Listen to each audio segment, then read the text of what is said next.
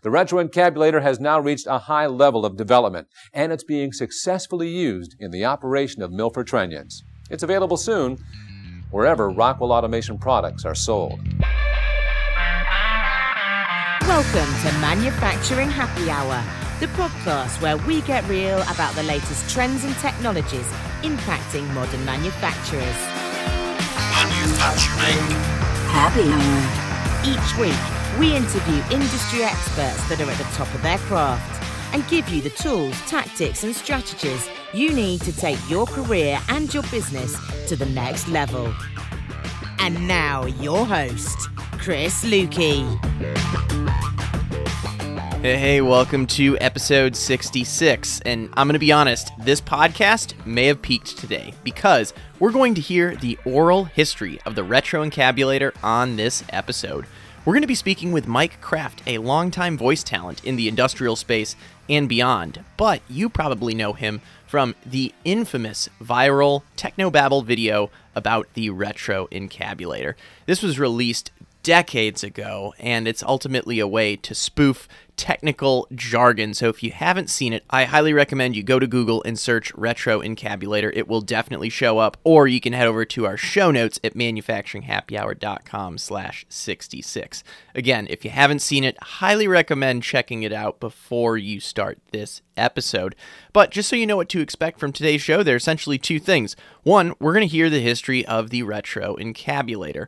We're going to hear a bit about Mike's background during this part and what ultimately inspired this video. We'll hear about his history as to how he got into voice acting and acting in general, how he got aligned with a number of these large companies doing their technical videos and presentations, and finally, what inspired the Retro Encabulator video. The next thing I'll say is that this episode is full of good stories and surprises, so just get ready for an enjoyable episode that might be outside of the norm of what we normally do here on the show.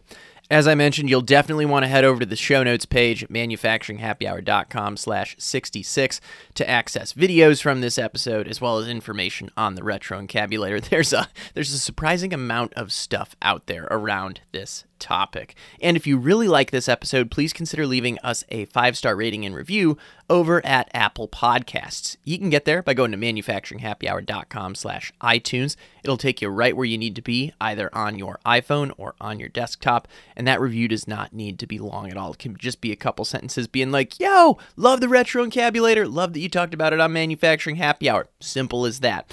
Anyway, manufacturinghappyhour.com/iTunes. And with that, we want to get into this episode so we can ask all the tough questions around the Retro Encabulator.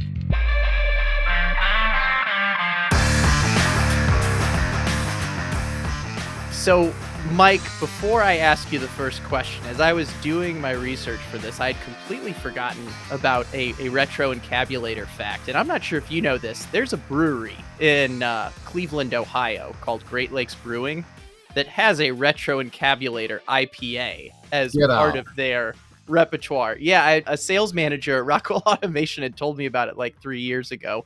I'm going to need to find it, but yeah, there's a straight up Retro Encabulator IPA. You think they're currently selling this? I don't know if they're currently selling it. I'll take a look on the web later in the interview to see if it's still there, but I know at one point they had it. I think at some point somebody would have brought that to my attention. Before you, anyway. Well, sure. I mean, I live here, so I'm shocked. I'm amazed. I'm surprised. I'm flummoxed. Well, I'll look into that a little bit later. But in Manufacturing Happy Hour fashion, I had to start with a beer reference, and I couldn't pick a more appropriate one. All right, I have to go on the hunt. Well, as you're on the hunt, let's say we're kicking it at Great Lakes Brewing and we're having a conversation. And I the first question I have to ask you, Mike, and I think this might be basics for a lot of people, but we just got to hear it from you. Is the Retro Encabulator video a joke? The video itself is not a joke. The Retro Encabulator is a joke. Great way to answer that. I know. I feel like the most common conversation I have with people about it, they're like, I can't tell if it's real or not. I don't know if it's like something they actually did. So I know that, you know that. I think most of the automation world knows that. But for anyone out there that's still curious, hopefully we got that answered for them today. I am always amazed at the people who don't know that it's a joke. It's like, are you serious? Sure. Seriously, you don't know that? I mean, listen to the words that are being said. If you have any command of English at all, you know those are made up words. Absolutely. Well, I've got some questions about those made up words as we get later into the interview. But first, before we get there, I want to get a bit of your background because before the Retro Encabulator video, you were doing a lot of industrial training and safety videos for Yeah. a lot of industrial companies. Can you tell me how you got into that just so we've got a bit on your background? Okay, I'm going to try and make this as tight as possible. But essentially, I was a plumber, and then I was a carpenter, and then I started working in the theater building sets. And then their tech director left, and I sort of took over as tech director. And then I saw that the actors were having a good time, so I started acting.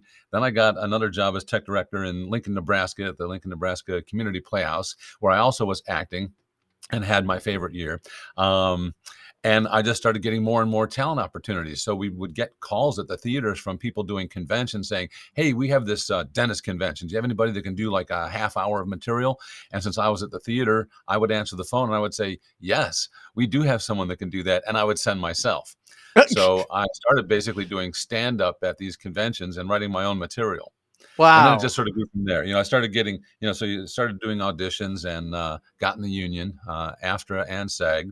And once I found out that the narrators were making almost triple what the day players were making, I got myself some suits and ties and started talking like an announcer so that I could get the narrator roles, and that sort of paid off.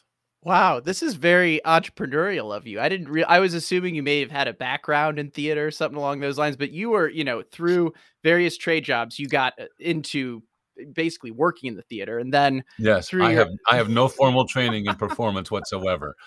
that is fantastic. I learned on the job.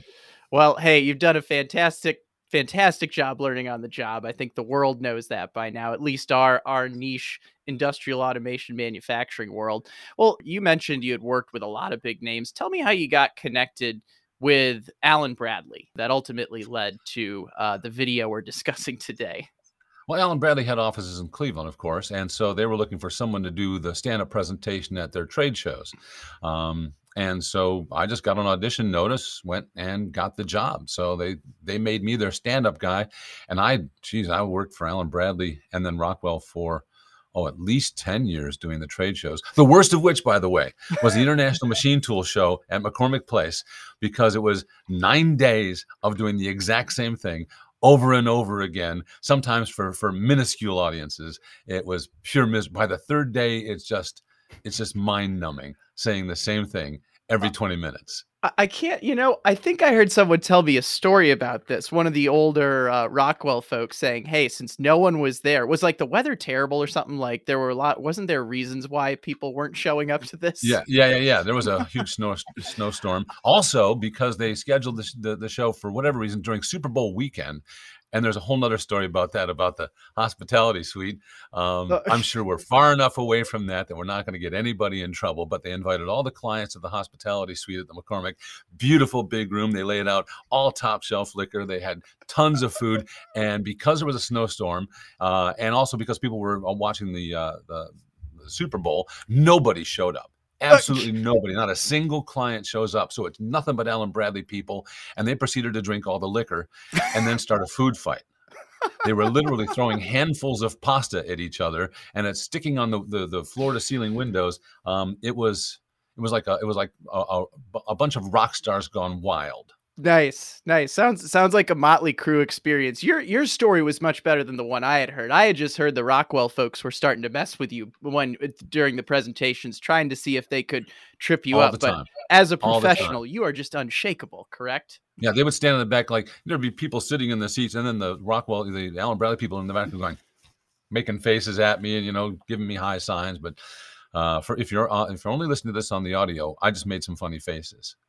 Yes. This is certainly an animated interview today, and I wouldn't expect anything less. So you were doing trade shows for Alan Bradley. You were doing this for a long time. So how did the idea for the Retro Encabulator video come about? Maybe start with the Turbo Encabulator that was the inspiration for it, because there's some history there too. The original was the Turbo. So I'm going to give you the brief history of the Turbo Encabulator, which morphed into the Retro Encabulator.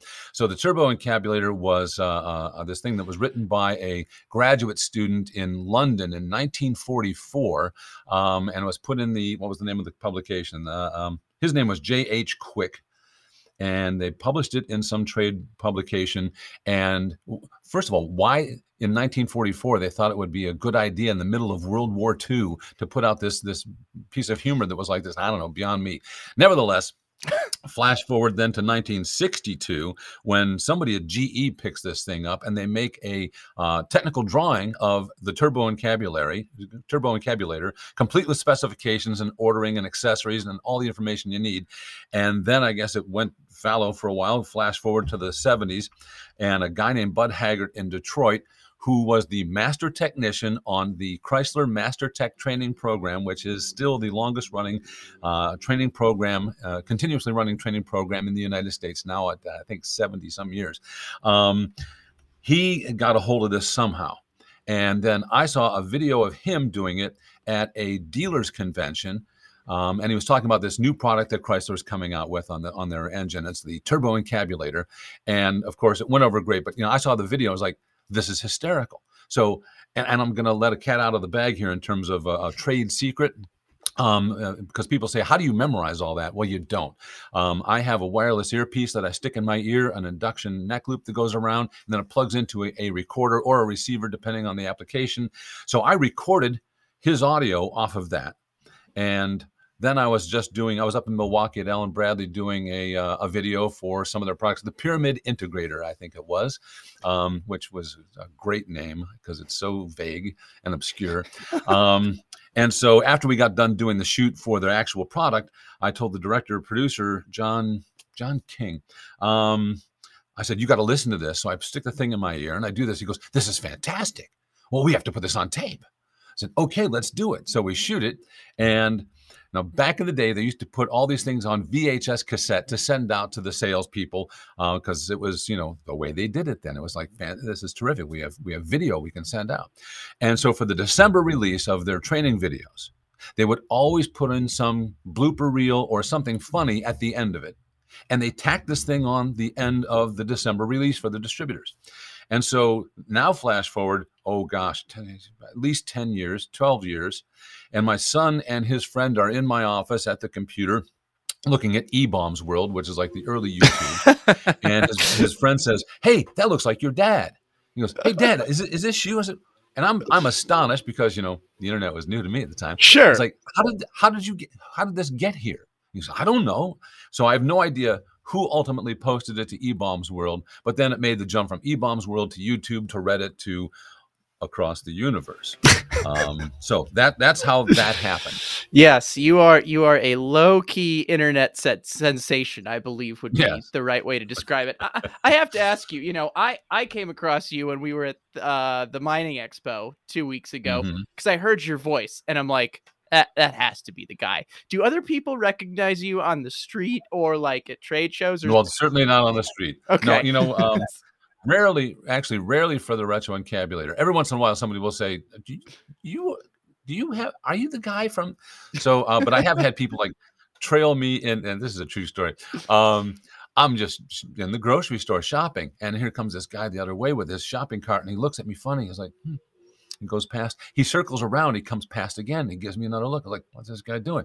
Circles around again, comes, he goes, I'm sorry, but are you the Master Tech? Yes, I am.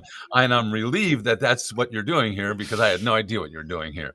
I thought he was stalking me. Rarely do people say, I know you're the Retro Encabulator guy. But sometimes when they find out, they go, that was you? Really? So that's fun. The weight of this fame is very light. Let's put it that way. I love that. I'm probably going to quote that from this interview. No, that's awesome. Yeah, I was worried you were going to think I was in stalker category at one point because after I got the picture, one of my sales classmates from training back in the day, she was like, you got to get him on your podcast. I'm like, I have to go back to his booth and catch him later. So anyway, there's yes, I am contributing to that lightweight of your fame in some regards. But it's great to have you here. We have to talk a bit of specifics from the Retro Encabulator video as well, because you remember the lines from the video, correct? Most of them, I can probably get through it from memory. Yeah. Is this something you want me to try doing? I mean, just maybe one line or so. I've got some favorite lines. I know I can get at least halfway in. I can get halfway. Oh, really? Into it, I'm sure. Okay. Yeah, well, here we go. right. Work has been proceeding on the crudely conceived idea of a machine that would not only be capable of producing inverse reactive current for unilateral phase detractors, but would also be capable of synchronizing cardinal gram meters. Such a machine is the retroencabulator. The original machine had a base plate of prefabulated amulite surmounted in a malleable logarithmic casing in such a way that the two spurving bearings were in a direct line with a panametric fan. The lineup consisted simply of 6 hydrocoptic Marsal vanes so fitted to the ambifacient lunar wane shaft that side fumbling was effectively prevented. The winding was of the normal Lotus O deltoid type placed in panadermic semiboloid slots of the stator, every 7th winding being connected by a girdle spring on the up end of the gram meters. Moreover, when a fluorescent score motion is required, it can also be used in conjunction with a drawn reciprocation dingle arm to reduce sinusoidal depleneration. That's pretty much it. Wow. Like, bravo. Like, and you said you needed an earpiece to do this. You've got it ingrained in your memory. Sometimes I hit a bump there and I go, oh yeah, that's as far as I get. I mean, hey, that was incredible. I was looking, side fumbling, favorite line from that, unilateral phase detractors. The side fumbling is all important. Yes, that's probably the most critical part of that. Hydrocoptic Marsal vanes was the other one that jumped out as I was rereading. It's funny to look at the transcript on the internet because it not only does it sound ridiculous, it looks ridiculous when you're reading these words as well. My favorite is the lunar wane shaft. Yeah, that's I'm as a call to action for the audience, hit us up on Twitter or LinkedIn and let us know what your favorite line from the retroencabulator is. But that's the last time I'll talk to the audience until the end here. But how did you come up with the script? Was that like a team effort? Was it a bunch of people from Alan Bradley coming up with these, or was it you, or just one? No. This is the thing that was written by this guy, this J.H. Quick guy, back in 1944. And in fact, the original text is at least twice as long. Somebody edited it. Somebody decided to tighten it up at some point for this, I guess for Bud Haggart's presentation. I don't know. But once I started looking into it and found this thing, no, it's a long text. Yeah. Oh my goodness. Wow. I can't. So I can send you the full text if you want. Yeah. I'll also send you the GE drawings and spec sheet too. I think I'll be putting plenty of those in the show notes. So if you've got them, I'd love to see them. I'm sure our audience would as well. Sure. We'll be right back, right after a word from our sponsor.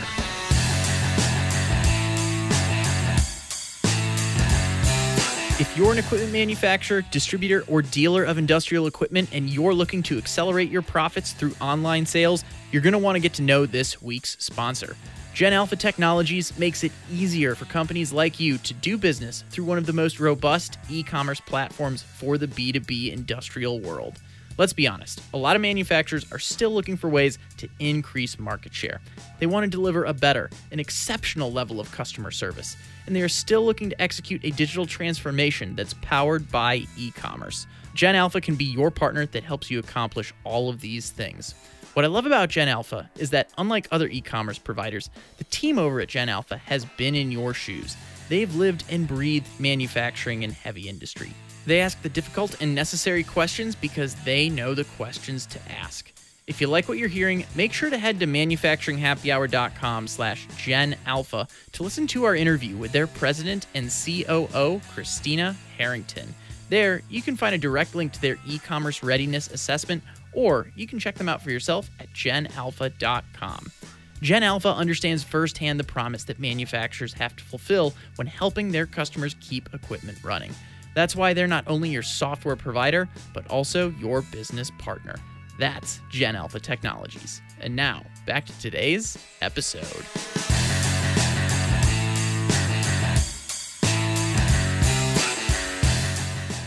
Mike, how do you keep a straight face when you do all this? That's the job description.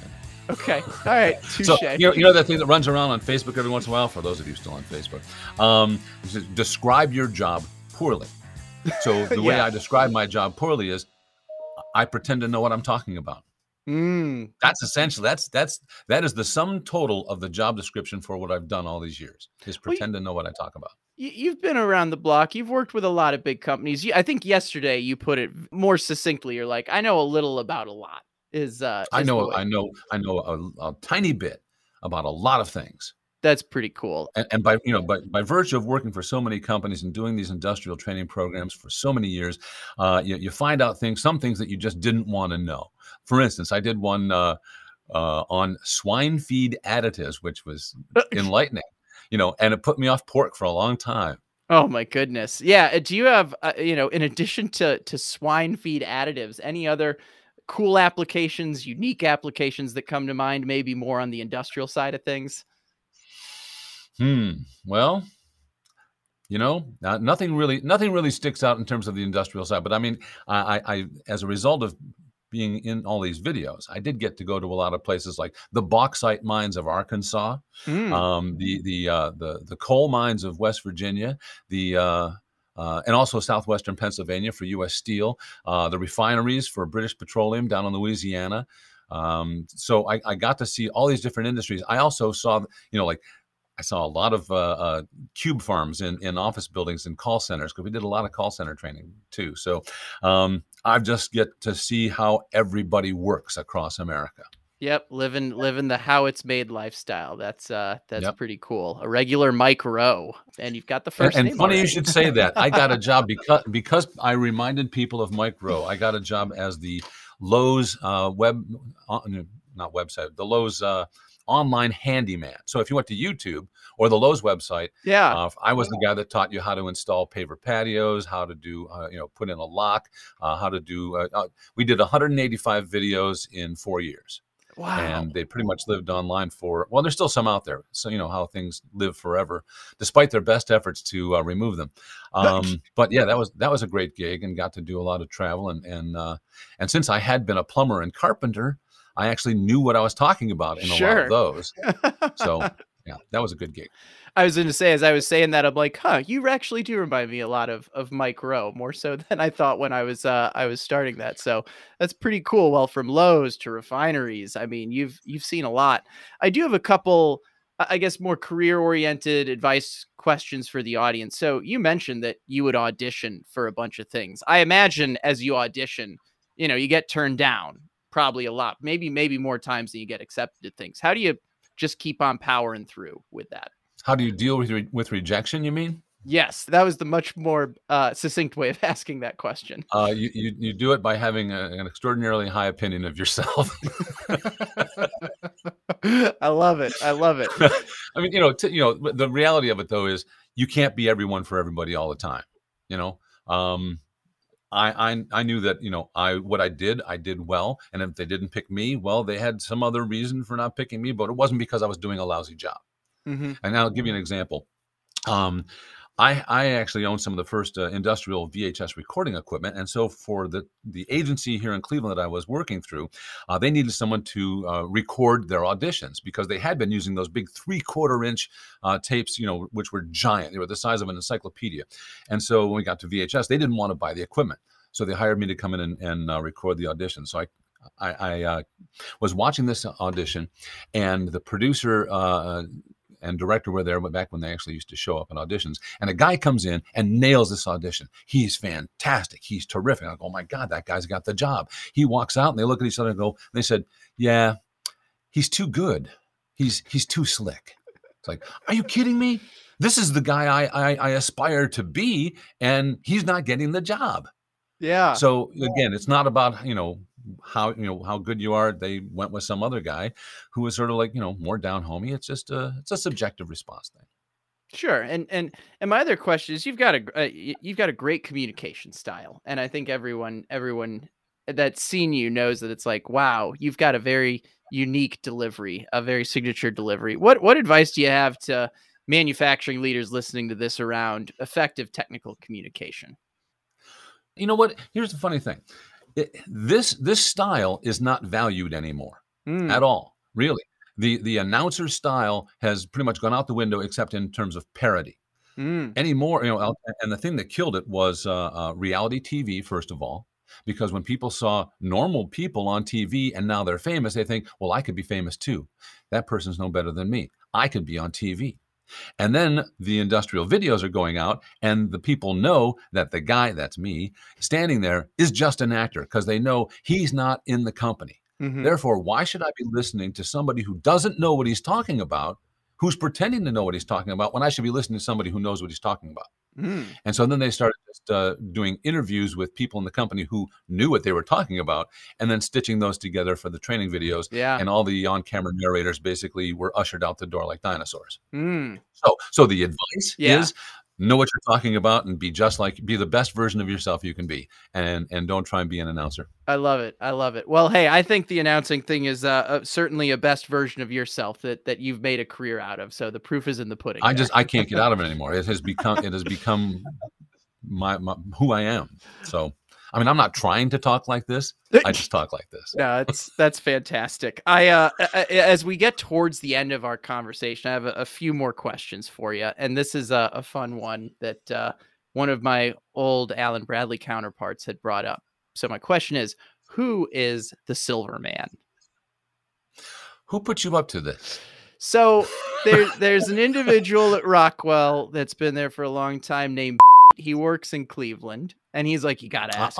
Yes, I remember. He was one of the people at the infamous pasta slinging incident. Oh, okay, that was the story you were. Not to name about. any names, of course. All right, so the Silver Man. Okay, all right. This was both a low point and high point of my career. Low point because it's. Well, you'll find out in a minute. Silverman's was a small chain of stores in the Cleveland area. I think they had 7 or 8 stores. And they were always located in areas that had good public transportation because the people who shopped there couldn't afford cars.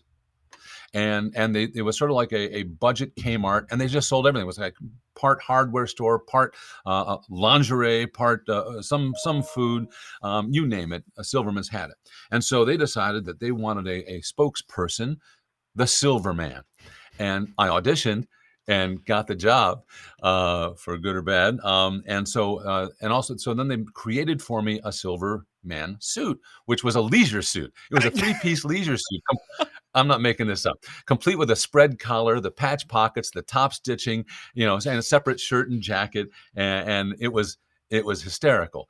They didn't mean for it to be hysterical. They wanted it to be a nice silver suit. And then they did the silver makeup on my face, silver hair, silver on the hands, the whole 9 yards. And I was infamous in Cleveland as being the Silver Man. And we would do 10 commercials in a day and they would just set up an end cap, and we would do a commercial here while they're setting up the other end cap, move the camera over, do that commercial, move the camera back. So it was a good paying job. Yeah. But yes, people did recognize me on the street as the Silver Man back then, and I had a hard time living that one down for a good 20 years actually. And by the way, only one video. I only know of one video of it that exists, and it is on the internet, and it's very hard to find. I challenge your listeners to find the Silver Man video that is out there somewhere, not on YouTube. All right. That's a great call to action for the audience there. Try to track down the Cleveland Silver Man video. All I can think of right now, based on your description, is like the Tin Man from Wizard of Oz wearing a leisure suit right now. Like that, only not as classy. Well said, Mike. I've only got a few more questions for you as we wrap things up. And this one's a really open-ended one. Is there something you wish I would have asked you that I haven't brought up yet? Well, your audience isn't really interested in doing what I do. They're manufacturing oriented. So I probably don't have any good advice for them or questions you would want that I wish you would ask me. What's next for Mike Krabs? Yes, that's a great one. I do want to hear what's next for you. Basically, to get out of the on-camera business entirely, to live out my life in the hidden recesses of my fortress of verisimilitude here, and just do voiceovers and talk into a can. That's pretty much all I want to do. Yeah, and we have a lot of people. You said your job is going the way of the buffalo in a lot of ways, but I know people are still looking for voice work, particularly in this industry. What's the best way to connect with you if people are looking to hire you for voiceover work? Just Mike Kraft at wideopenwest.com. That's the best way, because my website has not been updated in 20 years. So call me lazy. Mike Kraft at wideopenwest.com. If I do a lot of voiceovers for basically web-based training for NASA, Safety Center, Subaru, Komatsu, Volkswagen, Audi. They just send me the scripts. I send them the files. Everyone's happy. Well, if you're an industrial company out there, manufacturing company that's looking for the individual of retro encabulator fame, you know where to find him. A big question I have for you before things wrap up is, you mentioned you're going to be doing primarily voiceover work, but I'm sure the audience is wondering, is there ever any hope of a Retro Encabulator reprise, Retro Encabulator 2.0 video out there? Well, it's funny you should ask. I have a good friend who's a cameraman and a producer director in Detroit who has for years wanted to do this. And he's very good at, doing animations and making things look like they were shot in a different era. He's got great filters and does great renderings. And I wrote the scripts years ago, and I've just sort of been sitting on them, and he keeps bugging me. But so there is the possibility that there will be some kind of encabulator video in the future if he convinces me to actually do it. But it's not out of the realm of possibility. Well, fingers crossed for everyone listening that makes it to this 25, 30-minute mark here. If you want another video, let us know on LinkedIn. Let's maybe the masses will speak and help make it happen, but that would be cool to see another one come up. As we wrap things up, people know where to connect with you now. One thing I did look up as we were talking was the Retro Encabulator IPA, and I think you're going to appreciate the description here. So I'm going to read what this beer is described at. It's brewed in collaboration with the engineers and electricians at Great Lakes Brewing. The Retro Encabulator IPA uses a modial interaction of Simcoe, Centennial, Cascade, Citra, and Mosaic hops for an enhanced magneto reluctance and capacitive duractance. So Duractance, yes. Yeah. You probably could have done that better, but they said, in other words, it's got grapefruit, tangerine, and tropical fruit notes. So they continue to immortalize the Retro Encabulator IPA over at Great Lakes Brewing. All right. Well, again, I'm going to try and track that down, but I'm really surprised someone hasn't brought that to my attention before you did. Well, hey, I'm glad you got one good takeaway from this interview as well, because I certainly I had a lot of fun, got some good takeaways myself, and I'm sure our audience is really going to enjoy this one. So this was a good time. Yes, thanks for inviting me. And wait, hello to any of my old friends from Alan Bradley, Rockwell Automation, who hopefully remember me fondly. I do you. Actually, my tagline on this show is "Stay innovative, stay thirsty." Can you give the audience a "Stay innovative, stay thirsty" to sign us out? Stay innovative. Stay thirsty. Love that.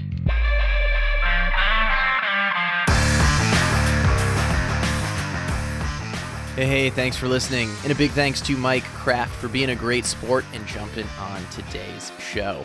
Man, this episode was more of a history lesson than I thought. A lot of good throwback references from E-Bombs World to VHS. I'm sure plenty of you remember those things, but if you want to access anything we talked about on today's show, head over to manufacturinghappyhour.com/66. I cannot stress how important that is, because there's some great gems over there, including a precursor video to the Retro Encabulator featuring Mike Kraft, where he was doing a spoof on the Turbo Encabulator. So plenty of good stuff over there. I couldn't find the Silverman video, though, that he was saying was still out there. So if you find that, definitely tag me on Twitter at MFGHappyHour. Also, if you want to hire Mike for voice talent, like he said, he's still actively doing this, email him at MikeKraft with a K at wideopenwest.com. Again, that's Mike Kraft at wideopenwest.com if your company has voice talent needs. Before I forget, it would be wrong not to go back to Mike's comments about a food fight at a Rockwell event many, many, many years ago. I should say that as this episode is coming out in October 2021, Rockwell Automation's Automation Fair is coming up in November. You can register for that for free. I can pretty well guarantee that times have changed, so there will be no food fight at that event, but it is a great opportunity to learn about all the cool things taking place in the manufacturing and automation world. So definitely look up Automation Fair, whether you're hearing this episode now or later. That's every November in different parts of the United States. So again, Rockwell Automation Fair. Oh, and disclaimer, this show is not officially endorsed by Rockwell Automation. If you've made it this far in the episode, please let me know what you thought about this one. You can do that in two ways. I mentioned you can tweet me over on Twitter, MFGHappyHour, that is our handle, or maybe more preferably, leave us a 5-star rating and review over at Apple Podcasts. You can get there by going to manufacturinghappyhour.com/iTunes. It takes you straight to the Apple Podcasts platform, whether you're on your desktop or you're on your iPhone. And like I always say, these reviews don't need to be long. They can just be as short as a couple sentences. Again, manufacturinghappyhour.com/iTunes. Before we wrap up, I want to thank our sponsor for today's show, Gen Alpha. Gen Alpha is the ultimate e-commerce solution for equipment manufacturers, for dealers, for distributors in the industrial space. If you're looking for ways to make it easier for your customers to find and order the right part, honestly, if you just want to make it easier for your customers to do business with you, definitely look at Gen Alpha. You can learn more about them by going back to episode 34, where we interview their COO, Christina Harrington. You can get there by going to manufacturinghappyhour.com/34, or you can learn more by going to manufacturinghappyhour.com/Gen Alpha. Thanks again, Gen Alpha, for sponsoring today's show. And with that, Mike already gave us a perfect outro, so I can't top that. We'll catch you back here next week. Cheers! Thanks for listening to Manufacturing Happy Hour, powered by the Industrial Network.